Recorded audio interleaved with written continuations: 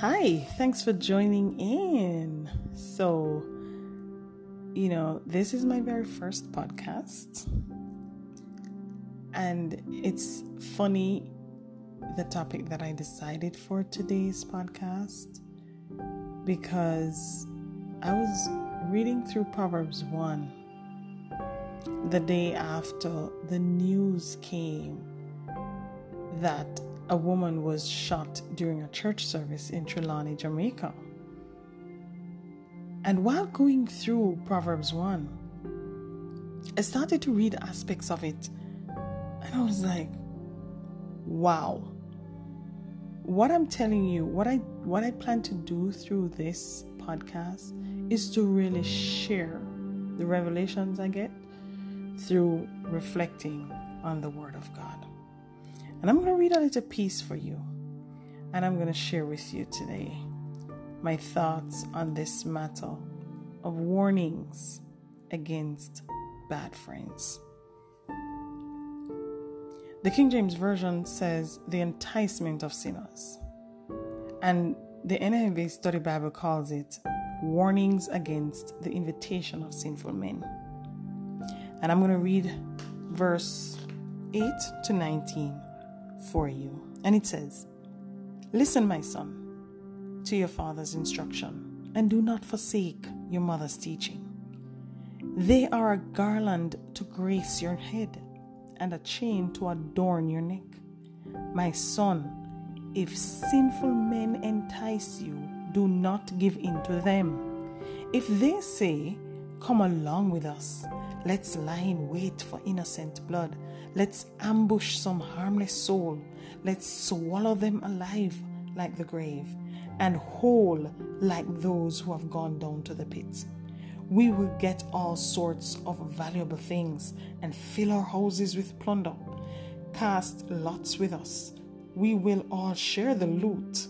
My son, do not go along with them. Do not set foot on their paths, for their feet rush into evil. They are swift to shed blood. How useless to spread a net where every bird can see it. These men lie in wait for their own blood. They ambush only themselves. Such are the paths of all who go after ill-gotten gain. It takes away the life of those who get it." I will stop here at verse 19. I was awed while reading this scripture in Proverbs 1, having heard the news of the woman who was shot in the church. I don't know the story of this lady and why. I don't know. But my mind went right into verse 18, and it says, they gang up and murder someone, but they are the victims. Unfortunately for some of them, they are led astray by bad company. They do not have the teachings of parents to grace their heads, which in this case, to actually guide their minds. I don't know. I am by no means blaming parents for criminal behavior. But Proverbs actually started out by saying it is the availability of parental instruction that helps a young boy or girl to make good decisions. To be steadfast and bridled like a horse who's kept from being distracted. Or girls and boys have become victims of a lack of good counsel. Verse 10 says, wisdom from our parents. When I use the word parents, I'm not only referring to biological parenting, but wisdom from parents guides the minds and beautify them. It actually makes the children look good. You can tell when a child has had good influences in their lives. I won't say come from a good home, because not everyone has that experience or privilege. But I believe that everyone can be exposed to good influences. We have to get back to to the place in Jamaica where the community and church is essential to socializing our children, especially in instances where there is great lack in parental guidance. When someone can walk into a place of worship and kill without fear of God and man, he has lost every bit and bridle. There is no restraint. We are made in the image of God, so mankind, I believe, is a very powerful force. But we must have restraint. Restraint comes into play at age 2. When a child does something rude and we call it cute, as parents, we have to, in ourselves, restrain ourselves from not spoiling our children. Because you know what? Spoiled children makes rotten adults. As adults, we have to restrain ourselves from being carried by our children's whim and fancy. And also restrain our children from developing and perfecting bad habits. We have got to break the cycle by force, by doing things differently. Verse 10 in Proverbs 1 says, "My son, if sinful men entice you, do not give in to them. Run, I say, run for your life." Verse 19 says, "The wealth you get from crime, the money you will be paid for shooting and looting," this is in the word of God, it says it will rob you of your life. Young man, your potential is greater than you can see now. Do not let them put you in a box to think that you can only survive by taking what doesn't belong to you. It is a lie. It is a lie to trap you into a life of nothingness. Run, I say. 1 Corinthians 15:33. This is a scripture that carried me from a very young age. I believe I pretty much started to, turn the scripture over in my mind during my university years especially. It says, "Do not be misled. Bad company corrupts good character."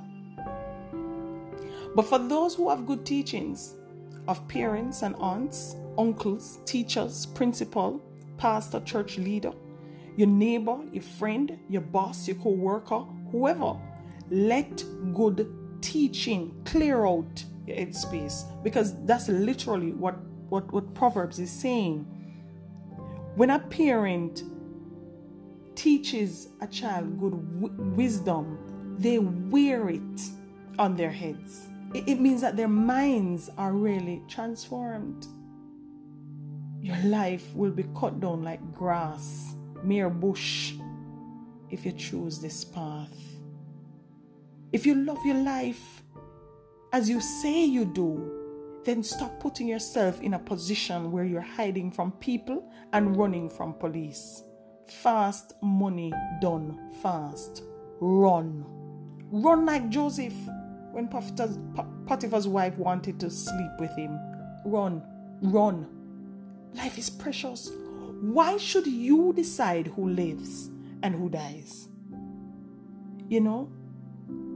I will allow my words to be very few for this first podcast. But I will repeat Proverbs 1:15. "My son, do not go along with them." This podcast is for the one who needs it. So if it's not for you and you're listening to it, then I encourage you to pass it on. Pass it on to a group, to a youth, to a parent even. I believe that there's someone who needs to hear these words. Crime has been and still is way too much for this country. Or bad company, corrupts good character. But before you go, let us pray. Because prayer is never too much. You can either choose to repeat after me or you can say your own prayer. But I want to help you to run. And in running, you can turn to God. And I invite you to pray. And if you're not the one running, but you're listening to this podcast and you know somebody who needs to run for their lives, then I ask you to join me in prayer as well. Dear Lord, thank you for my life. Thank you for another chance to reconcile. Forgive me of my sins. Cleanse me and take up residence in my heart. Make me new, Lord. Help me to run from evil. Help me to help others run. I want to live a life that pleases you, God. I receive you now in Jesus' name. Amen.